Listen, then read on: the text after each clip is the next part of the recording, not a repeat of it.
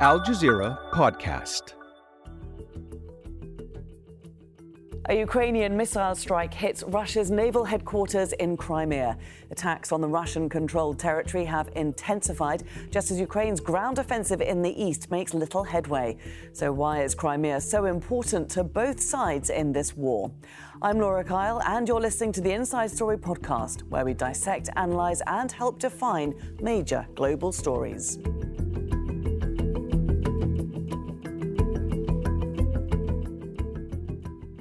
Let's bring in our guests now. And in Moscow, Andrey Baklanov, Deputy Chairman of the Association of Russian Diplomats. He's also a former Russian ambassador to Saudi Arabia. In London, Domitilla Sagramoso, Senior Lecturer in Security and Development at King's College London, and the author of Russian Imperialism Revisited: From Disengagement to Hegemony. And in New York, Michael Bociurkiw, Senior Fellow at the Atlantic Council and a former spokesman for the OSCE's Special Monitoring Mission to Ukraine. A very warm welcome to all of you. Michael, let's start with you. The Black Fleet headquarters, it's a major high-profile target. How did Ukraine pull off this attack? Sure. Well, look, you referred to, the correspondent referred to that area as a military fortress, but we're seeing, because of Ukrainian attacks, it's nothing more than a sandcastle. Even that's kind of a compliment. I mean, the fact that the Ukrainian rockets were able to penetrate the highly vaunted S-400 Russian air defense system is absolutely astounding. Look, these are systems that countries like Turkey and India have paid billions of dollars for, and now we're saying that it's largely ineffective, not only protecting the Crimean Peninsula, but also the airspace in Moscow against fairly rudimentary drones. So huge success for the Ukrainian forces. But if I can, I mean, we have to remember also the wider picture that Crimea is very, very important strategic for three reasons: historic, economic, and military. And economically, everyone's looking at this in this day and age with oil and gas reserves, but there's a lot there. And as well, previous to Russia's illegal annexation of Crimea, they were paying billions of dollars of rent to Ukraine. So if you put all of that together, it's very strategic. And then I should also add, I am temporarily based in Odessa. We think of Crimea a lot for several reasons, but one of the reasons is that it is the base for these Russian missiles being launched and targeting not only Odessa, but the ports and a critical component of the global food supply chain. So when Ukraine does strike Crimea, it's not only for its own military reasons, defensive reasons, but also because it is keeping the world's food supply chain in mind. OK, Michael, thank you. There's a lot to get into there in this discussion. First of all, Andrey, let's get your response here. This is the latest in a string of attacks that we've seen in Crimea. How big a blow is this to Russia's Black Sea Fleet? OK, I think this is a very serious development of the affairs in the military sphere in this war. But actually, we expected something like that. And that's why a long time ago we decided to hide our headquarters and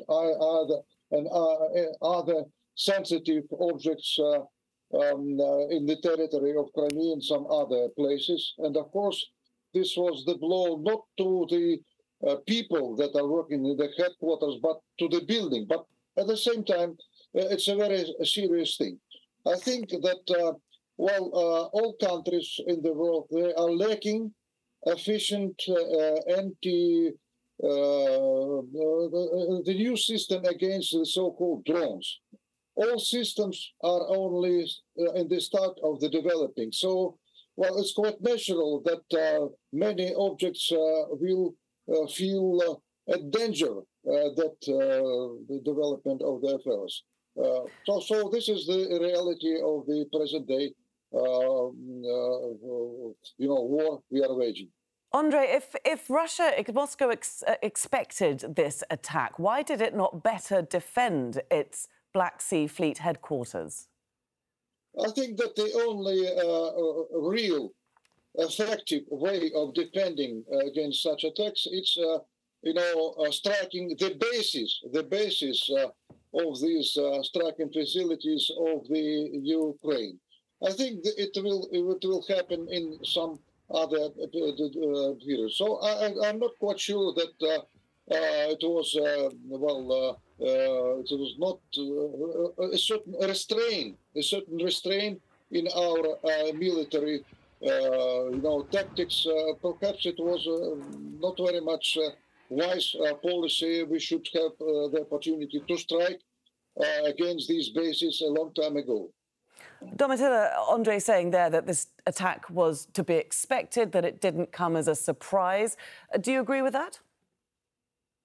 Yes, I think that it is clear that already now for several months, if not over a year, that, the Ukrainians have been trying to weaken Russia's military presence in Crimea for obvious reasons, as was explained by the first guest speaker.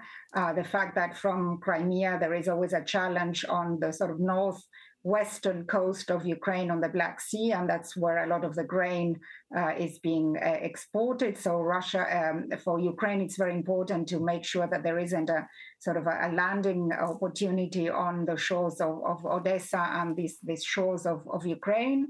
At the same time, Crimea is the seat in Sevastopol of the Black Sea Fleet of Russia, and it is from this fleet that a lot of the missiles are being fired at Ukrainian infrastructure when a lot of the from ships or submarines that are seaborne, but they're based in the Crimean base at Sevastopol. So this is also a very important point to try to diminish the ability of Russia to hit at Ukraine, at the mainland, and the infrastructure. So I think that it's something that was to be was talked about for quite some time, and we've seen many operations already last year when there were attacks on the bases that Russia had, the air bases that Russia has in Crimea. Andrey, President Putin has always said that Crimea is a red line that mustn't be crossed. So how will he respond to this? Because we now keep seeing Crimea being hit. Well, we are expecting that there will be another phase in the development of the military affairs, and there will be much more attacks against the Ukrainian facilities, air bases, and the facilities dealing with the electricity and etc. Actually, we have been doing this, but not on the level that will give the opportunity to make the victory in the certain period of time, several months. I think that it will need no less than 2 years because the quantity of the troops are very limited. When we were liberating Ukraine in the Second World War, we had 12 times more troops than we are having now on the territory of Ukraine. So this is a rather limited quantity in comparison even with the quantity of the troops that the Ukrainians, Kyiv government has. So, I think that the strategy is to prepare ourselves now not for the war against the Kyiv regime, but with the war with the NATO, because this is a preliminary stage of this kind of the conflict. And the main thing is now to save the troops and give them opportunity to gain the necessary experience, real battle experience. These are the main elements of the strategy. OK, Michael, I'll just give you a chance to respond there to what Andrey says before bringing us back to Crimea. Less than 2 years before Russia sees victory in Ukraine. What's your response to that? That would be a miracle by any standard. They are not doing well on several front lines, whether it's land-based, the long front line that stretches from north of Ukraine to the south, but also obviously in Crimea, and also being able to protect its own skies. I mean, I'm also wondering, how does the average Russian think about this, whether they live in Crimea or they live in the outskirts of Moscow or even central Moscow? that they are now getting a taste of what Ukrainians throughout Ukraine face every day, this barrage of missiles and drones. So I wonder what this means for Mr. Putin's hold on power. The other thing we should say is that what Russia has done with Crimea in the past decades is fits into a pattern of not only disregarding its own international bilateral treaties, but also of cultural genocide, what's been done in Crimea to the Crimean Tatars, either killing them or deporting them to places like Siberia. So we are seeing that Russian playbook play out now in the war with Ukraine. But once again, they are performing very badly on the battlefield, poor morale of troops. They're losing soldiers at 2 or 3 to 1 to the Ukrainian side. And one more quick thing is with the introduction of these more powerful longer-range missiles like the Storm Shadow from the UK and the ATACMS, which are expected to come, you can probably expect a ratcheting up. It could even include a direct strike on the Kerch Bridge, which is an important resupply chain in the whole war effort. I think with these newer missiles, it would not only put a hole in the bridge, but put it out completely. And again, we have to emphasize these resupply routes are legitimate military targets. Domitilla, Michael raises the point there, wondering what people in Crimea think of all this. It must be pointed out, mustn't it, that polls have consistently shown that more than half of the population in Crimea favour unification with Russia. This is a broadly Russian, ethnically Russian population. I think it's very important to highlight 2 points. First, that in 1991, when Ukraine had a referendum on independence, the majority of people in Crimea voted in favor. It wasn't a resounding majority as in other parts of Ukraine, but nevertheless, it was a majority, if I'm not mistaken, of around 57%. And that also included the city of Sevastopol. So when Ukrainians had a chance to vote in an open sort of referendum, they did vote in favor of Ukraine's independence in Crimea as well. And what is important to highlight is also the fact that the referendum that was carried out in 2014 was not really free and fair. And the opinion polls are very hard to sort of evaluate. So I wouldn't base myself on that. I mean, of course, we know that there are sympathies, and generally there is a mood in support of integration with Russia, but that doesn't justify the annexation, nor does it allow Russia to operate in the way it does in the region, especially because Crimea has become really a seat of military operations for Russia. If we must remember the major assault that was carried out in February 2022 into Ukraine was carried out from Crimea. So Crimea became really strategic as a base for military operations, and also for Russia, it has been, control of Crimea has allowed it to really sort of close the Sea of Azov to Ukraine's grain exports and all kinds of other industrial exports on the western coast, on the eastern and northern coast of Ukraine's Black Sea. So there are very many arguments in favor for, as I said, for Ukraine to try to retake control over Crimea. I think what is also important, if we talk about people, I think remember the Crimean Tatars. They are originally from Crimea, and many of them have been forced to leave. There's been deportations during the Soviet era, and they were not really allowed to return, even when other peoples were allowed to return to their areas of origin, the Tatars were not. So there's been a lot of sort of, in a way, cleansing of populations that are originally from Crimea. And many Russians are really first generation there. They're not there since many generations in Crimea.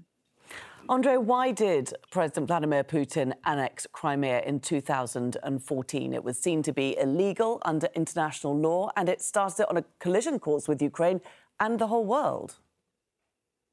Well, actually, after 1991, we didn't expect that Crimea will return back to Russian Federation. We didn't have it in mind. It was what happened in 2014. This is the development of the affairs because of the change of the regime in Kyiv, this forceful change, coup d'etat, military coup d'etat. And after that, the regime started, intimidation of the people living in Crimea. So we had to put an end on that because the regime turned to be really fascist, as it was during the Second World War. During the war in Ukraine, we had more than 1.5 million traitors that collaborated with the Nazi. After that, we put them in prison. But unfortunately, in 1955, Khrushchev gave way back for them to return, and it was the start of the present-day tragedy we are having. And remember that 11 millions of Ukrainians are living in the Russian Federation, and they are backing everything. And I was visiting for several occasions Crimea. I must assure you that the population there, including Ukrainians, they are happy that they will return back to the normal situation together with the Russians. It's not the division between the Russians and the Ukrainians. It's the division between us and this regime that took power in 2014. And these people that collaborate in this regime, they are grandsons of the traitors and the cowards that were in the territory of Ukraine during the Second World War. Do you accept, though, that Russia's annexation of Crimea is illegal under international law? Well, it was absolutely legal, exactly like this Western country saying about Kosovo. The people fed up with this regime, and they decided to return back to Russia. We didn't have these plans, as I told you. This is absolutely legal, and we are not taking seriously the arguments the people are giving that did not visit Crimea, did not know anything which is happening there. What they are saying, some of our colleagues, even here on the TV, they are, giving us some stories where they took the figures, where they took the opinions. Did they have the opportunity to know what is going on this cell? These are fantasies and propaganda that the government of the United States are paying for their citizens and the citizens and some other countries, including the so-called Ukrainians. Michael, what's your response to that? That the people in Crimea, they wanted to join Russia after the fall of Viktor Yanukovych and the rise of Zelensky and a more pro-Western government in Kyiv. Is that the way you see it? No, it's complete nonsense. And I think I don't want to dignify the individual who just spoke by responding to his twisted version of history, the lies, the fake news. I will just raise one point here, and it's an important one, is Mr. Putin tried to justify his so-called special military operation by saying, Russia is coming to the aid of Russian speakers in places like Kharkiv and Odessa and Mariupol. Well, these are the very cities that Russia is striking without any sort of restraint. I was just reminding myself, looking at a video yesterday, of how a Russian missile strike came straight into the historic district of Odessa, into that big Orthodox cathedral. So if this is their version of protecting Russians, well, God help Russians elsewhere in the world. Look, the other thing here I should mention, because I am seated here in the United States, we just finished, we're in the middle of the UN week, and Mr. Zelensky's visit to Washington, is that for the Ukrainians to finish what they started, declare full victory, and push the Russians back so that they no longer are a threat, not only to NATO countries, Europe, but the rules-based international system, is that two things need to happen in Washington. Number one is that the decision makers there need to get over their fear of the nuclear blackmail. In other words, Mr. Putin turning to nuclear weapons. I don't think that will happen.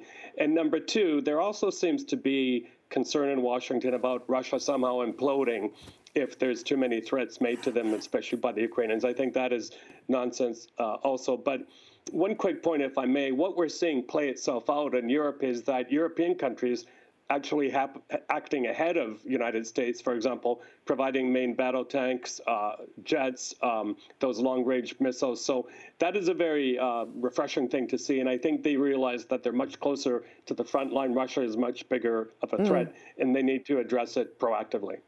Domitilla, what do you think of that? Because we do have US media reports that Joe Biden is preparing to send a small number of long-range missile systems called ATACMS. What, first of all, do they do? How might that change the state of affairs for Ukraine? And how, indeed, might Russia then respond to it? Well, I think what is important is they can hit further deeper into areas where, Ukraine didn't have the capability before it received the Storm Shadow and Scud missiles. So that helps, Ukrainians to hit further behind what we call behind enemy lines, because what happened was when Ukrainians received the HIMARS, they moved a lot of their sort of control and communication and some of their ammunition depots further behind. And these missiles would allow Ukraine to hit at control communications and also logistical support that is helping with the military campaign. So it is really very helpful and very important. The question of whether they would hit Russian territory, I think, is a delicate one, but is one that should not sort of paralyze support for Ukraine, because what we are seeing is that that first of all, it is necessary and essential for Ukraine to receive these weapons to carry on more effectively its military campaign. And second, Russia threatens a lot, but has limited capabilities unless it escalates much further to some nuclear territory, which I think they will not do. So they will continue responding in the way they have responded so far. One of the real concerns is if this war drags on for very, very long.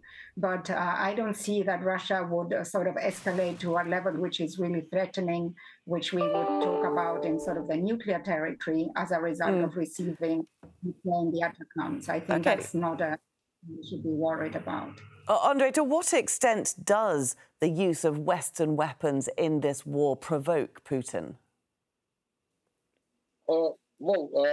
Actually, I think that the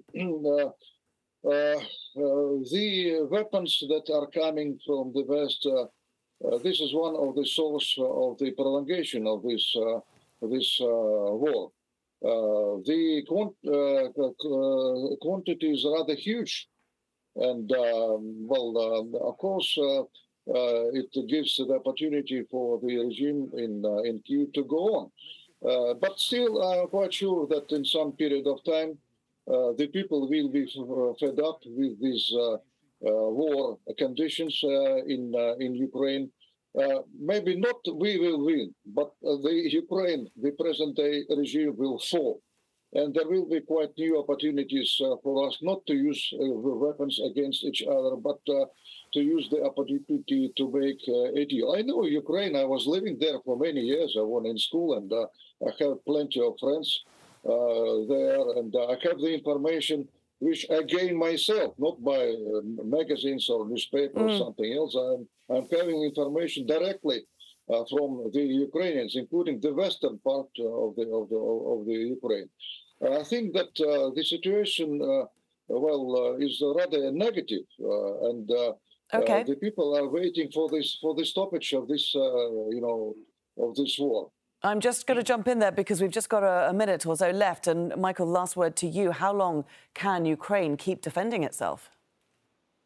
Well, it should be defending itself for as long as it needs to. The West allies should be providing Ukraine with everything it needs, because once again, we are seeing Mr. Putin weaponize food, migration, to the trade with the world. And if the Ukrainians are not given everything they need, I assure you that this war will come to the doorsteps of many people around the world. It already is, in terms of higher food prices, higher petrol prices, much more insecurity. So, look, Mr. Zelensky has made it clear here in the United States and more recently to Canada is that they're not going to give up 1 inch of territory to the Russians. I think the Russians should get that into their heads and do the proper thing and just pull back to the 1991 borders. And otherwise, they risk a lot more damage to their society, to their lands, especially with these new missiles arriving. There we do have to leave our discussion today. Thank you very much to all our guests for joining us. Andrey Baklanov, Domitilla Sagramoso and Michael Bociurkiw. This episode was produced by Dermot Fleming, Fintan Monaghan, Fungi Nguyen and Jimmy Getterhan. Studio sound was by Aston Goodison. The programme was edited by Anirban Sarkar, Lynn Nguyen and Joe DeFrias. Be sure to subscribe to the Inside Story podcast to catch every episode. Thank you for listening and tune in on Monday for our next edition.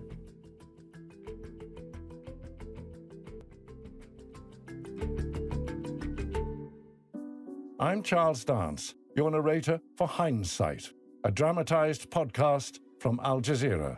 In this season, we hear from some of history's most notable women. An unconventional and extraordinary artist. Me? I am Frida Kahlo. A communist revolutionary. Everyone in China knew my face. You've heard of them. Now it's time you hear from them. Hindsight. Listen wherever you get your podcasts.